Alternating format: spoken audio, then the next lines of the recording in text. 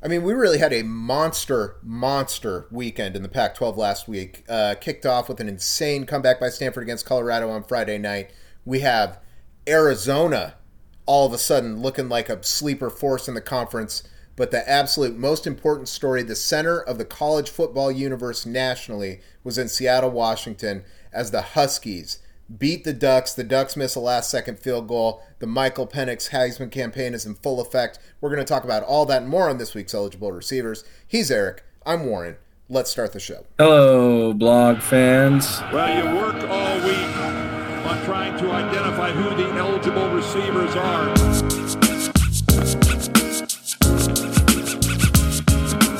This is Eligible Receivers, the show where we review last week's Pac-12 action, pick this week's games against the spread, and keep track of how we're doing on our picks over the course of the season. And I'm excited to say that I'm locked in this week. I honestly forgot we were recording last week, and I was playing Rocket League while we were doing it. It was maybe my worst effort. I was thrilled when I was listening to it back. I was like, oh, this is colorably a podcast. Well, welcome back. Yeah, so I'm excited to be here, excited to talk about, we had a ton of really interesting games. I didn't even get to USC in the intro. I didn't get to UCLA, Oregon State. It's all happening. It's absolutely all happening. So let's start it off. Friday night, we had Stanford and Colorado. The bloom a little bit off, they got slammed by Oregon. They lost USC close. But now it's okay, we got Stanford at home. Let's get back. Let's get to 5-2, get to even in the conference. And they were up 29-0 in half. And lo and behold, here comes the tree. Stanford storms back. Colorado tripping all over themselves. They can't do anything. And Stanford, and the biggest comeback in school history for Stanford. What a huge blown lead for Colorado. Devastating loss for them. Stanford wins this thing in overtime, 46-43. And the story of the game from a player standpoint, how about Stanford receiver Alec Ayumanor? Ayumanor? I don't even know how to say his name. 13 catches, 294 yards, 3 touchdowns, many of them guarded by Travis Hunter. Yeah, it's good. It's a good line. Yeah. That'll play. This is an interesting... Stanford is woeful. They're woeful. Terrible. And they were down 29-0. It's hard to figure how you could lose that game if you're Colorado. Just clock. If you came out and clocked it, not necessarily take a knee, but running plays only in the second half and just run it out, possibly Stanford doesn't score 29 points. Probably. They didn't score a single point in the first half. Yeah, because you say you need 5 possessions for them to do that, and they're not going to get too much more than that in the second half if you are being let's kill the game. This is one of those things where Deion Sanders has had a pretty, blessed run. He got TCU in, the big ratings game. They win it. They keep it. They keep the momentum going. They squeak by Colorado State. They got beat pretty bad by Oregon, but you figure you could see that coming. Deion sort of hedged a little bit there, was I need some more dogs. They went into Autzen. You kind of figure, they're not there yet. This is a very, very terrible loss. And probably the loss that will cost them an opportunity to get to bowl eligibility, because the rest of their schedule is not friendly at all. And I don't know how you get off the mat after a game like this. Yeah, it's absolutely devastating. And even when it got to overtime, you're still thinking no way is this going to happen. And Stanford, just like Colorado State did against Colorado, just like Arizona did against USC, Colorado goes their MO, which I'm going to tell you my theory is on their overtime policy: win the toss and elect to go first, so that they have to go first for the first 2 periods of overtime. Mm-hmm. is my conspiracy theory is that was an error that was made the first time, and now they're just like, we meant to do it. Now they're just buying. They're like, double down on it. Make it seem like you wanted to. Yeah, because to me it's obviously wrong. But Colorado goes, they score, Stanford scores, and this is the first time of those 3 games that I mentioned. All 3 times I'm screaming, you are an underdog. Go for 2. Go for 2. Stanford's like, nah, we got this.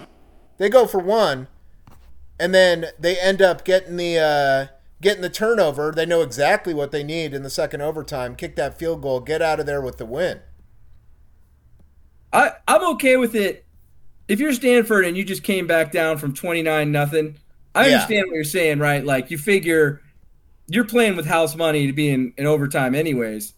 But I would have to assume at that point, if you're Stanford, you're feeling like we're better. We're better than these guys at this point. Like let's just keep playing this game straight up and we're going to win it. And that's what happened.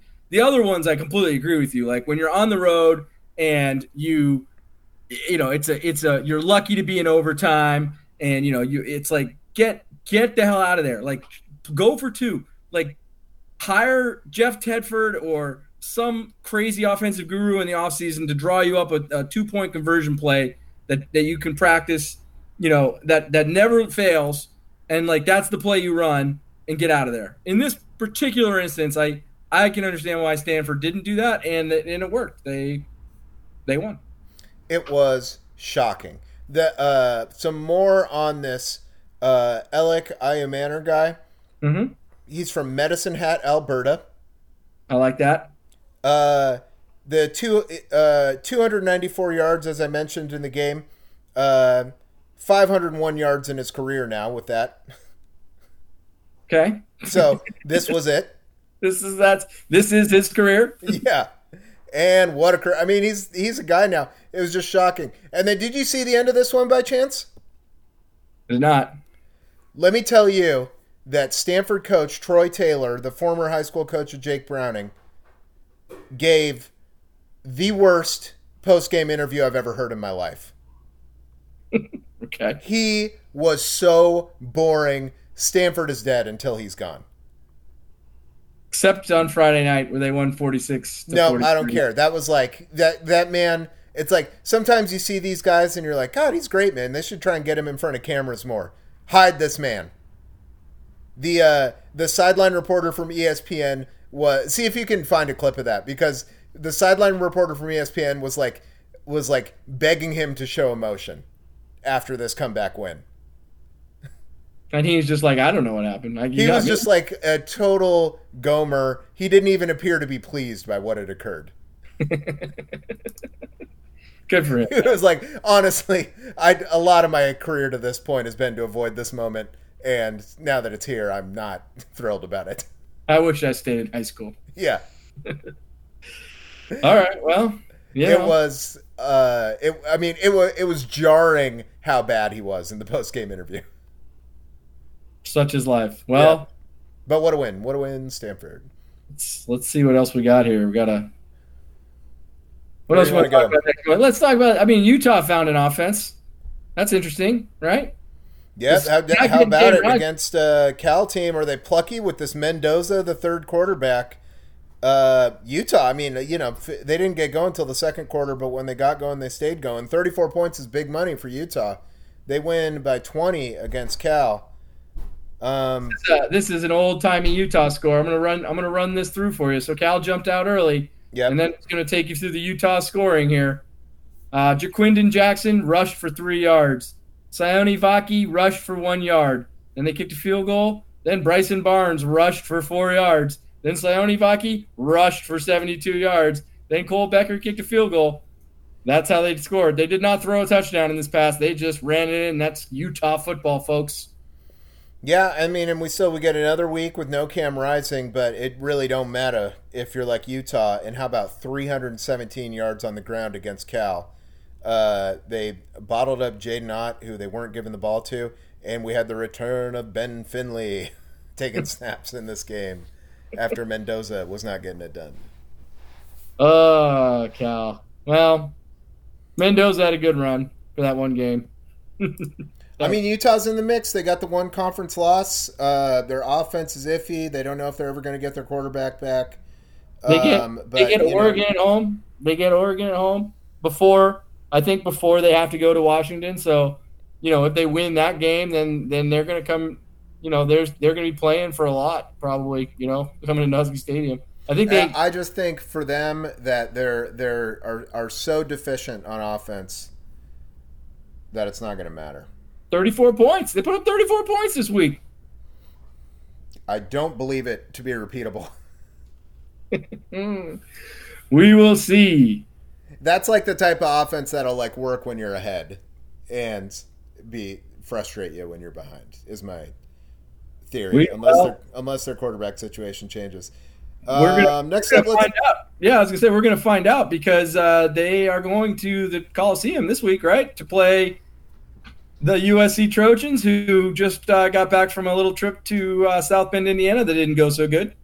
Holy smokes! There's two parts to last Saturday resulting in Michael Penix having negative odds to win the Heisman. One, Penix wins a big game, which we'll talk about shortly. Two, Caleb Williams. By a mile, the worst game of his career. Not very good, man. 3 interceptions, and you look at the score and you think, well, of course USC gave up 48. Their defense is terrible. This was all their offense. I saw a stat. Their defense basically gave up 13 points. Yeah, and then all of the rest of it was turnovers, and then there was a Notre Dame had a 100-yard kickoff return as well. Notre Dame only had I think they had less than 300 total yards of offense and scored 48 points. I mean, it's shocking. Yeah, they had 251 yards of offense. Yeah, and 48 points. Unbelievable. Unbelievable. USC. This is you remember. I believe it was your term, but I've adopted it as my own over the course of the podcast. But you remember the Sark burger, right? Every year. There was a Sark burger when Sark coached Washington. We were good for one game where they just didn't get off the bus. Yep. Typically, it was Arizona or something. Sometimes I think Cal maybe one year, but where it's just we're not going to play this game. From the word go, UW wasn't in the game, got blown out by some opponent they shouldn't have gotten blown out by. It was a total Sark burger. This is USC, and that was a Sark burger, wasn't it? Absolutely, dude. I mean, 5 turnovers for USC, 2 fumbles to go along with the 3 Caleb Williams interceptions. And the bad week for Caleb Williams' return. Did you see the reports today that I saw that he he's going to be asking for equity in whatever NFL team drafts him? Yeah, that he should read the other report I saw today, which is that Roger Goodell signed an extension on his contract and his career earnings are now over $700 million. Yeah. And be like, Caleb, come here a sec. Let me tell you a few things about what my job is in life, representing these owners, and how the economics of this model works. You will be shocked to learn that the NFL will exist without you. Yeah, I'm not saying you're not going to be a fabulously wealthy human being for the rest of your life. What I'm saying is you aren't going to own one of these teams. Coming out of college, there's a gilt-edged road for you to get $250 million. Yeah. So why don't you zip it up and take it? Yeah. That's 700. That's amazing. He's probably not going to, I don't think he's going to get equity. I don't think anybody drafting him is going to be I think he's going to drop. I mean, the right now, the rookie contract, right, for the first round draft picks is not very good. I mean, these guys, he's probably making more this year at USC than he will make his first year in the NFL. Just on strictly contract terms. Now, maybe with endorsements, he can make that up. But we're talking $3-4 million a year kind of thing, unless he's the top pick. Well, he is going to be. I mean, you would expect him to be the top pick still, even with this game, because he's been so good otherwise. And I expect him to get it back on track and figure it out, or at least do enough to kind of allow the team that picks first to talk themselves into him. The first overall pick got a contract last year of $41 million total. For 3 years? For 5 is the first one. Yeah. So it's not $8 million I mean, a year. It's probably comparable to what he's getting this year at USC. $8 million on a year. per year basis. in equity for an NFL franchise that's probably valued over $1 billion. I mean, is there an NFL team that's less? I don't think you could get one for less than $2 billion now. Yeah, like here's your equity, bud. It's. I mean, what do the Broncos sell for? Didn't they sell for like $4.5 billion? Yeah, it's too much, man. Whatever it is, there's going to be a market correction, but it's not going to be that much. Yeah, his equity would be laughable. Yeah, that's what I would say if you were like valuing these franchises. The second they start giving equity to players is when the market correction is imminent. Yeah.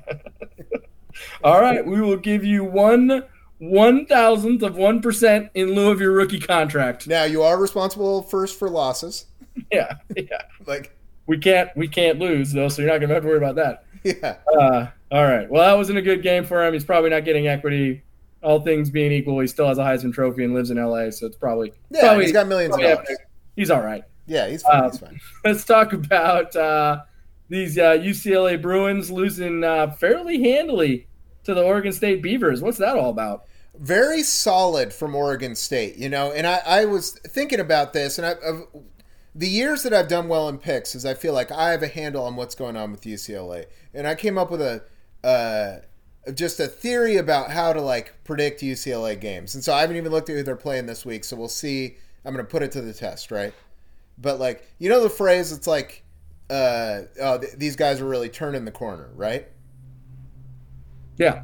UCLA is perpetually almost at the corner. So if you ever feel like they're turning the corner, back off, fade UCLA. And if you feel like they're a lost cause, well, they're getting up towards the corner now. So maybe you want to back them. So this was a point where it's like, hey, we lost the one game, but we still have one conference loss. It was at Utah, can happen to anybody. We bounced back. We got a win over what we thought at the time was a decent Washington State team. We're going to Oregon State. We got this freshman quarterback. He's coming into his own. No, they're not. UCLA is a team that will. They're like a good like test for any Pac. They tell every other Pac-12 team who they are. Because like if you think you're good, you can very easily go to UCLA and lose for no reason. But UCLA also. I don't know when the last time they ever won this conference was. I feel like it's been a minute. I couldn't tell you. It hasn't been in our like adult lives. I don't. They're never going to win anything. It's an unserious program fundamentally in terms of being championship level. It's why do they do it? They're just kind of like 7 to 8.5 wins a year. And so if they're 4-1, bet them to lose. 1999. Yeah. They played in the Rose Bowl. They lost to Wisconsin. Doesn't shock me. They probably thought they were about to turn the corner. Maybe they won. I can't tell. No, they lost. They lost to Wisconsin. Then they lost to Wisconsin in 1994. 1986 is the last time UCLA won the Rose Bowl, beating Iowa. Okay. DJ Uyunglele, how do we have to say that? Nice game in this. Uyunglele? Yeah. He acquitted himself very nicely and has had a pretty good year. Like, honestly, he doesn't get talked about because of the other quarterbacks. To wit, Williams, Penix, and Nix are the ones that have kind of taken all the headlines at this point. Cam Ward for a little bit was in that conversation, but is not anymore. But DJU is actually having a really nice season for himself, and it's a good win. Good win for John Smith. I saw, I think it was Canzano or someone posted this brings Jonathan Smith to 32-32 in his tenure at Oregon State, so 500. Which anyone who knows shit about shit in the Pac-12 knows that like if you're 500 at Oregon State, like that's pretty good. Like that is a tough job. That is not a lot of resources there. They're very difficult. Yeah, and he took it at the absolute bottom. Yeah, and he started out. He spotted everybody about 8 games because his first season should not count against him. And he's fought all the way back from that. Is now 500, and you got to figure he's going to keep that momentum. Pending conference realignment nonsense, but he's going to keep that momentum. Yeah, for sure. I mean, if they get left without a dance partner, I mean, you figure at least that guy's going to get calls. Oh, that's what I'm saying. He's going to for sure get hired by someone else if they're not able to get into a conference, which would suck. Yeah. So and I think the reason DJU doesn't get talked about is because this is his good game, which is didn't turn the ball over, 260 yards, couple touchdowns. And yeah, but it's a good game. That's it's a good game, but the good games for the other quarterbacks in this conference are 400 yards and 4 or 5 touchdowns. Oh, I agree with you. I agree. He's not Penix. He's not Nix. He's not Williams. He's a good player. He's having a nice resurrection of his career after that, getting kind of run out of Clemson. So it's good for him. Good for him. Good for the Beavs. Nice win for them over these Bruins. Let's talk about the Palouse. What the hell happened? Here, this is interesting, okay? Because I remember earlier this season, I made a little crack because you had made a statement that, Jed Fish, or whatever his name is doing some good things at Arizona. He's going to get them going a little bit. You said, we know that that's happening. And I was like, do we know that? Well, yes, at this point. Yeah. Because, and I got to back off that and give credit where it's due. They did, their last 3 games are a 1 touchdown loss to Washington, an overtime loss to USC that they absolutely could have won, and then a boat racing of a ranked Washington State team. And they, in all 3 of these games, employed a new defense. They were like, excuse me, we're playing these teams where these quarterbacks are thrown for 400 yards a game. We are playing 3 defensive linemen, no linebackers, and 8 defensive backs. And it slowed Washington down, it slowed USC down, and it stopped Washington State. I believe Washington State went backwards. Yeah. What on earth? They scored. The Cougs scored on their first possession. And then tried some jackass 2-point conversion play, which looked bad. But so that was why it's 6. They didn't kick 2 field goals. They scored a touchdown on their very first possession of the game. 7-8 minutes left to go in the first quarter because it was a decently long first drive. 7-8 minutes left to go in the first quarter. Cougs done for the day. You wouldn't freaking believe it. They're not going to score again, folks. Yeah, and Arizona did in fact keep scoring. How about second week in a row, Noah Fafita is your Pac-12 Freshman of the Week. Last week it was like, hey, what do we have a problem if Jaden Delora comes back? Nah. You can't bench this guy. Here's a question I had when I was looking at his line. Get to the offseason. Kalen DeBoer, he would never do this because he's such a good man. Kalen DeBoer calls Noah Fafita's mom. Says, Mike Penix just graduated. Yep. We're going to the Big Ten. What do you think? He's that good. He's that good. Well, not only is he that good, but I'm thinking because Arizona's going to the Big 12, right? And I'm thinking well, maybe that would do it, right? Maybe he'd want to stay. But the Big 10's way better than the Big 12. Yep. Way more exposure, way bigger games, much brighter spotlight. You got to figure if Lanning or DeBoer calls that dude in the offseason or, surreptitiously skywrites over the facility that they wouldn't mind a call. Fafita's fair game, right? For a pack, and maybe it would be a different Big Ten. Maybe it's McCarthy graduates at Michigan or something and goes. But we're now in a position in college football where a guy like this pops onto the scene, and he's a freshman. He looks legit. He can sling the rock. He can move a little bit. This guy, Arizona is in no way, shape, or form a tier 1 top 15, 20 school. This guy's primed to be picked off. USC could call this dude up and be like, hey, you want to be the quarterback of Trojans? What do you think about that? Is that? That's not wild, right? I was thinking about that when I was looking at this score and looking at his line. I'm like, this guy could totally get poached in the offseason. He could absolutely get poached. I'd be surprised if Washington did it because he's 5'11". And they got Austin Mack. But Austin Mack is 17 years old. And he's 6'4", but it's I don't know, man. Like, he can throw it. Yeah, I agree with you. I think he's probably not the physical build that a USC or a Washington, Oregon. I don't know. I'm just thinking out loud now. It's like there's these schools at these in these conferences now where like it's almost if a quarterback like this blows up, like they better start signing this guy to some like NIL deals that have some teeth because Yep. man, he's gonna get blown up in recruiting, even though he's already on a team. What a nightmare that has to be for Jaden DeLora watching this run here. Jaden DeLora sucks, man. Who cares? Yeah. That guy's just bad news. Not a great dude. Like, I don't care. Yeah. Get out of town. So Arizona scored 44 points. The Cougs scored 6. Bloom's off the rose for the Cougs. That's it. They got to go to Austin this week. That's gonna be interesting to see if they can get off the mat and have a respectable showing.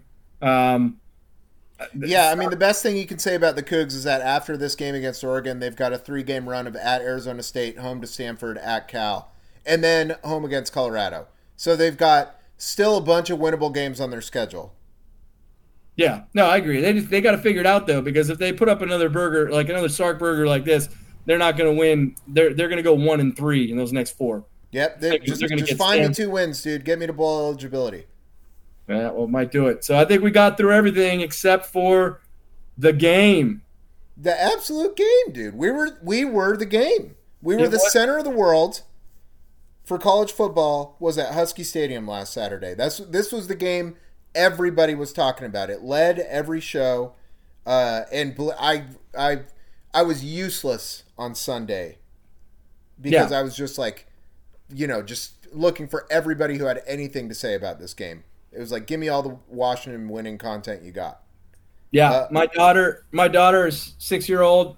Playing her first year of organized soccer. Really, we're down at SPU's field Saturday morning, real early. They got the first round of games every Saturday. Just awash in purple. Everybody down there wearing Husky gear. Everybody talking about it. Just from the word go. So I didn't get to go to game day or anything, but it's still like it was just like even at SPU's 6-year-old soccer. Everybody's talking about it. Everyone's going. Race home from there. Babysitter comes over. My wife and I go to the tailgate. The most fun I've ever had in Husky Stadium. It looked amazing. When the game started on TV, it was just like, oh, this is like what you dream about. This is the best of what Washington is. Absolutely. I've been, we've been in the stadium before. I mean, like 2016 when they played Stanford, right, on that Friday. Yeah. I remember that was a game where there was so much buzz going into it. And the buzz around the stadium, like before the game and at kickoff, was intense and as good as it ever is going to be. And then the game was awesome. But Washington killed Stanford on that day. The second half was like fairly pedestrian. There wasn't any suspense to it. Whereas this game, that buzz was there. It was back and forth. There was 2 heavyweights going the whole way. There was some bad coaching decisions on Oregon's side. Washington in the third quarter, up 11, had the chance to really put the game away. They screw that up and let Oregon back in it, then lose the lead. Oregon is a 3rd and 2, first down, puts the game away. They can kneel out the clock. They go backwards on 3rd down. They fail to convert the 4th down. I mean, it's just like the range of emotions was from start to finish incredible. And like you, I couldn't sleep, Saturday night. I mean, I was just too jacked. I mean, it was just too much fun. It was amazing. It was amazing to watch. Michael Penix was awesome in the game. I give him the one interception that he had in the game looked pretty clearly that Rome fell down on the route. Yeah, he slipped. So I'm willing to give him a break on that. But Dylan Johnson, we had our first 100-yard rusher of the season.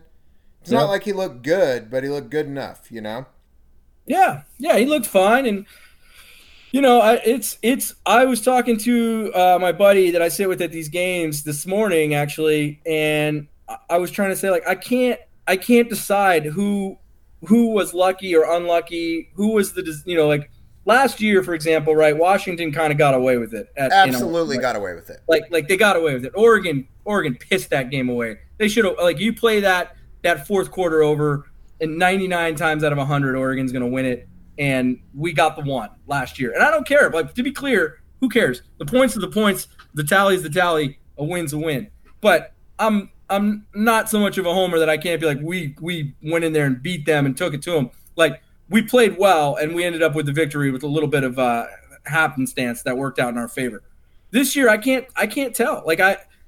Again, in the third quarter, Washington had the ball up 11. Like, they should have put them away. Didn't. Yeah. Then Oregon comes back and takes the lead. That they should have then put UW away. Didn't. Washington scores when it gets the ball. Looks like the winning. That's an authoritative winning. Like, we're going to do this. That looked great. And then Oregon gets the ball, kind of marches right back down the field and gets a reasonable field goal kick. It was 43 yards, but at this level, those guys are all right. I got to tell you, that still is my favorite part of the game, obviously, because of the outcome was decided there, and I didn't think it was going to be, but because you can't see it from, we sit along the north side, kind of in the top of the first deck, and so I have like a pretty good view of the field, but that kick is 150 yards away. I can't tell if it goes to the uprights or not, and so you just watch it. And then the whole right side of the student section explodes because they're the only ones that actually have the perspective to see that it went right, it went wide. And then everybody else is like a half of a second or a second behind them. Yeah. Celebrating. That was the best part, was like watching it go. And instead of what you would expect, which was the silence, or at least like the lull with the Oregon section making noise when it goes through, the whole place explodes unexpectedly, and we lost our minds for 7 straight minutes, and it was fantastic. Yeah, it was just awesome, man.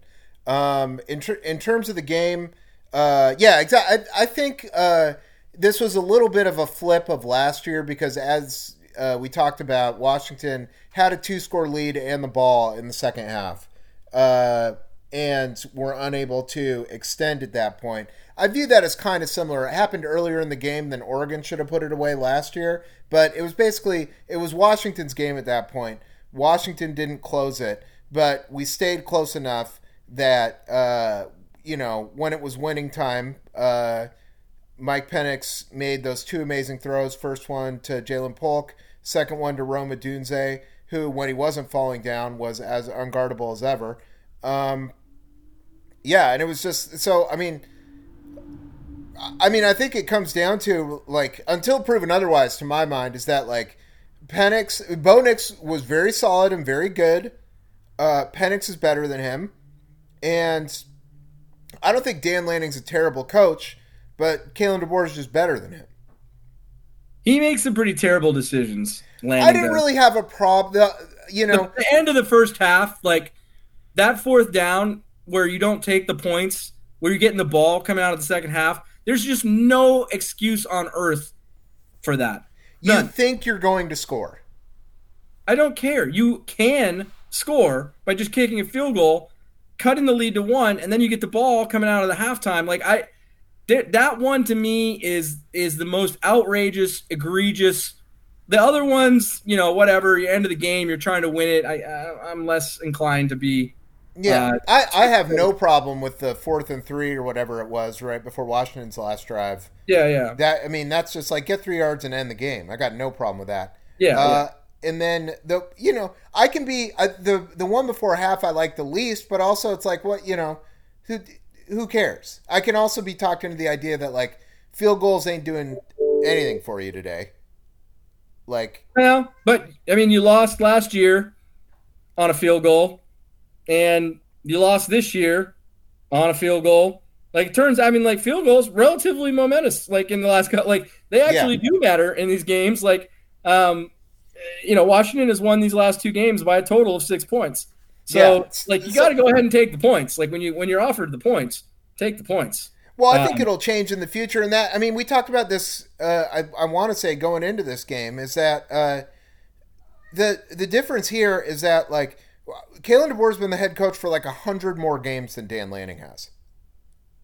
Yeah. He's seen a version of every scenario, and still here in the second season of Dan Lanning being a head coach, we're like 15-ish games into 15 to 20 games into his head coaching career. At least every other game he's being presented with novel circumstances. And you just got to learn. Yeah, it's going to be interesting to see. The road gets tougher for both Washington and Oregon after this game. Both of them have the meat of their schedule, started with this last Saturday, and now on a go-forward basis, we're going to learn. We're going to see, can Oregon go into Utah and win? They got to play Oregon State. They get them at home. There's some tough games coming up. Both UW and Oregon have USC. I think Oregon gets USC at home, and Washington's at the Coliseum. So we'll see. I mean, Lanning's going to have to coach it up a little bit more than he has had to so far this year. And in the one big game they've played this year, in my mind, his coaching is what lost them the game. That first half decision was so bad. Last year clearly his coaching lost them the game. That decision to go for that fourth down in their own territory at the end of the game was absurd. Outrageous. With their backup quarterback, that was absurd. This year, I'm not. I just don't have as much of a problem as other people have with it. I think it's maybe just, not ideal, but also I don't think it's so egregious that it's he lost them the game. I prefer to look at it as Washington had better players and a better coach. When it was money time, and that's why Washington won the game. So I do want to give the Oregon Duck fan base some credit here, because they have had the most infuriating reaction to this result. Broadly, I think generally, because I'm going looking for that. Yeah. And they were like, better team won, hope we get a chance to play him again. I can't do anything with that. Yeah. I want you to be complaining that it's a conspiracy, or that, Oregon was clearly the better team, and da-da-da, which you see a little bit of, but for the overwhelming majority of Duck fans that I've seen online have been like, what are you going to do? It's a close game. Washington's really good. We played really good. We could have won that game too, which is true. Yeah. I hope to get a rematch. Yeah. It's hard to argue with that. It's just correct. Yeah. Fair enough. Yeah. Just be mad. Let me have this. Yeah. So the big thing Washington gets out of the game is the tiebreak over Oregon for the Pac-12 championship game, and Washington retains their mulligan game. That's right. Washington can now punt one of these tough games coming up, and they probably will. It's tough to get through the whole season. Nobody's ever gone 9-0 in the Pac-12. Yeah, so it's going to be a challenge. So it's good to have that in your back pocket. Oregon cannot make any more mistakes. They need to show up every week. And I'll tell you, the real problem with Lanning is that now we are I would like to see what we characterize as their big games. Because this year they've only had one. He's 0-4. They've only played 4. I guess if you count Utah last year, then he would have won that one. But he played Georgia in his first game. That just went terrible. It's predictably, right? Georgia was a freight train last year. But then he's played UW twice, and he's played Oregon State once, and he's lost all those games. I guess Utah, UCLA. He beat UCLA last year. I think that was a game day game in Autzen. Yeah. But that's UCLA, like you talked about. They're always just around the corner from it. He hasn't they haven't really been pressed yet. He hasn't had to he's going to get that, because he's got, like I said, he's got Utah, USC, and Oregon State still on the calendar coming up. So he's going to have to coach some big games, and we'll see if he rights the ship. Yeah, we'll see. 0-3 versus rivalry games. We are still enough in the honeymoon period for them where their fans aren't particularly upset by this. But keep losing to Oregon State and Washington and see how long you last down there. Yeah, if they lose to Oregon State this year, it'll be a problem. It would be a big-time problem. All right, how'd we do on the picks last week? Indifferent. All right, I went 4-2. I gave us all the win for Washington, even though it was Washington -3. I don't care. We all went to UW. That's a win. Is a win. Those are few and far between with Oregon, so we're on count it. 4-2 for me. You went 3-3. Worm went 1-5. Tubby 3-3. Adam 1-5, primarily because he did not make any picks, and he just got the UW one. He was in Italy. Yeah, that's his problem. Didn't he make picks on a text? Did he? Yeah, let's go back and check. I think he sent us a text saying, "I like something like I want Washington and all underdogs. I'm going to be out of the country." Oh, okay. Then that's very possible. I don't remember that, but if he did, then he did. Yeah. And I will amend his record. So he didn't go 1-5 probably. He would have taken Stanford, so that would have worked out for him. He would have taken Cal. That would have not worked out for him. He would have taken Arizona. That would have worked out for him. He would have taken Notre Dame somehow. No, he would have taken USC as an underdog. That didn't work out.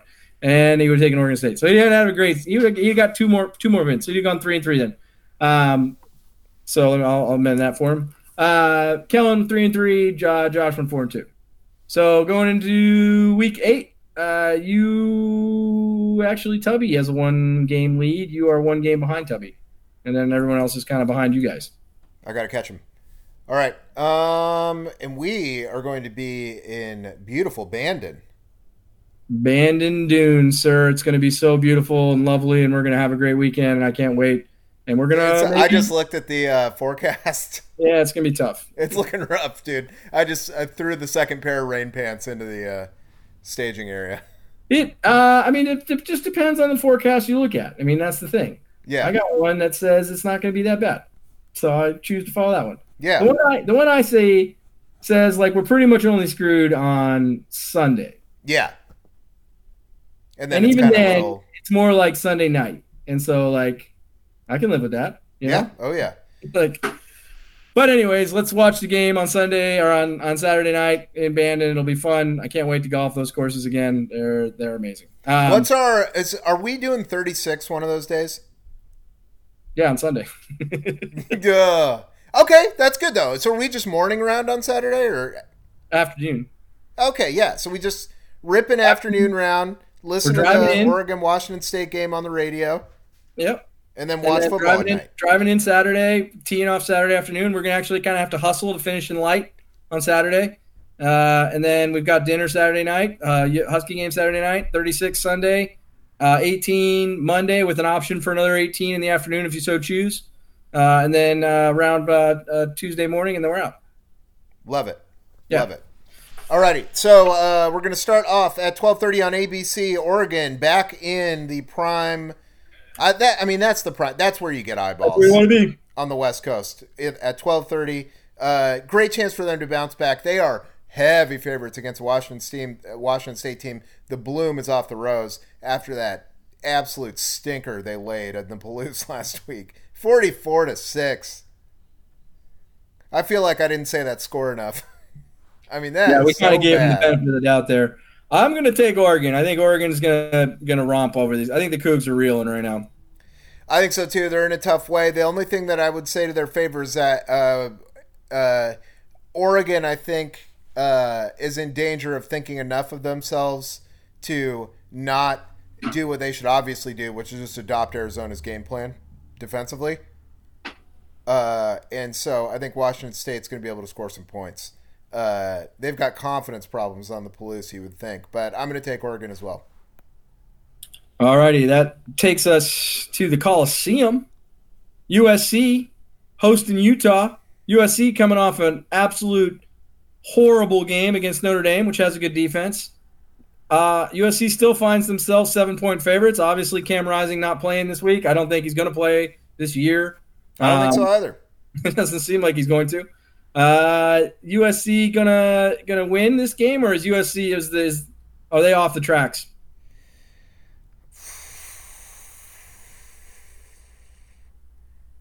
I'm gonna take Utah. I watched a little. I still watch PTI. You know that Kornheiser and Wilbon came out when we were in college, and I still like to hear those guys talk about sports. And Kornheiser made the comment about USC at some point this last week. They've been trying to lose a game for weeks, and I agree with that. I think they. I mean, their defense is terrible, which is going to help Utah. Do what get enough points on the board. And then if Caleb Williams is not interested or doesn't like really come back to try and like get himself back in the Heisman race, which is going to be tough to do against the Utah defense, he's going to force it. And when you force it against Utah, that's just devastating. You can't do that. Utah is the defense. You've got to take what they give you. And Caleb Williams is the king of like fitting it into a tight window kind of thing, which to me indicates a bunch of picks. He had 3 last week. I think he's going to have some more this week. I'm taking Utah as well. All righty. Going to where are we going to? We're going to the Farm. Stanford hosting UCLA. UCLA 17-point favorites against Stanford, riding high off their Colorado win. They've got one extra day of rest as well. That's so many points, but I'm just going to go off what UCLA is going to do the opposite of what they most recently did. Which is they just recently lost to Oregon State. Yeah. They're going to win the game. I think it's to me it's just like just guard the one guy. Yeah, I mean I'm going to go with UCLA here. I'm not going to overthink it. Colorado was up 29-0. Yeah. Colorado, who we now recognize to be terrible, they built a 29-0 lead on the Stanford team. Like, it's not hard to get up on Stanford. You just can't absolutely and utterly collapse all over yourself. So I don't think UCLA will do that. I think UCLA will get up, they'll cruise. 17. I mean, you and I are both on huge. So we're going to take 3 massive favorites this week and 1 underdog. We are 37. What on earth? So UW is 26.5-point favorites. Oregon is 20, so that's 46.5, and then add 17. So you're talking 65.5 minus 3. Yeah, 62.5. 3 games. We need 62.5 points worth of victories in these 3 games. Easy. So UCLA wins big. I'm taking them. You're taking them. That leaves the final game of the week. The Washington Huskies hosting the last team to beat them. Yeah. The Arizona State Sun Devils, the last team to beat them. I was in attendance in Tempe for this last year. It was no good. They are legit the last team that Washington has lost a game to. It's been over a calendar year since Washington lost. And it was to this very squad. They're coming off of a bye, right? Like, so they're well rested. Washington's going to be primed for a letdown, right? You think that'll happen? Yeah. Washington's feeling itself. Like, Penix is the Heisman leader in the clubhouse now. Those guys are the first team All-American, or the halfway through the season for All-American team came out today. Penix and Rome Odunze both on it. First team. Like, this has disastrous, ugly win written all over it for me. Yeah, I mean the 2 things that I would bet $1 million on if somebody gave me access to it is Washington money line and Arizona State plus 26.5. Yeah. They're gonna get inside that number. But we're taking Washington. It's the rules of the pod, dude. Yeah, I mean, you'd love to see Washington come out and give a professional performance where they're up by 3 scores at the half and do some light extending in the second half and the back. Get back to what the early season was, which is not a lot of Mike Penix in the fourth quarter. You would love to see it. I mean, it could happen, but it's unlikely to happen. I'm with you. I would bet a lot of money that Arizona State's going to cover this up, and the hope is that UW just still does enough to get the victory, and then get some daylight between the two of you, so that people aren't like, what happened to UW? UW's got all this momentum and this good karma right now, but you're kind of in rare air with the teams that you're around right now. You can't afford a letdown game and then get yourself dropped in the polls after you win. Can't have that. So let's go ahead and beat these guys handily if everyone doesn't mind. Oh, it would be the best, dude. It would be the best. All right. Got anything else? I don't, man. I'm excited to go on this trip. I look forward to seeing you on Friday evening when you get to the hotel. Yeah, dude, I'm excited to. I'm like as excited as I am for the golf. I'm excited to just hang out with everybody and watch football on Saturday. And we've got a sports book Friday night before we even drive down there at that casino. We can bet some of these games and see how we do. I'm extending the podcast for 1 second. Yeah. These are not official picks. These are who's playing football on Friday. Oh, no, we only have one game. It's Temple. It's Southern Methodist. Rough. But we can still make these bets we can still bet these games on Friday and then at the sports book, and then we have to drive right past this casino on our way out. So if we win, we can just stop in and cash out. I mean, when we win. When we win, yeah, obviously. Yeah. Yeah. I can't believe we only have one game that day. What are we worried about here? I don't know. I'm not happy with this at all. All right. Never mind. All right. That does it for this week's episode of Eligible Receivers for Eric. I'm Warren. Thanks for listening, everybody. We will see you next week.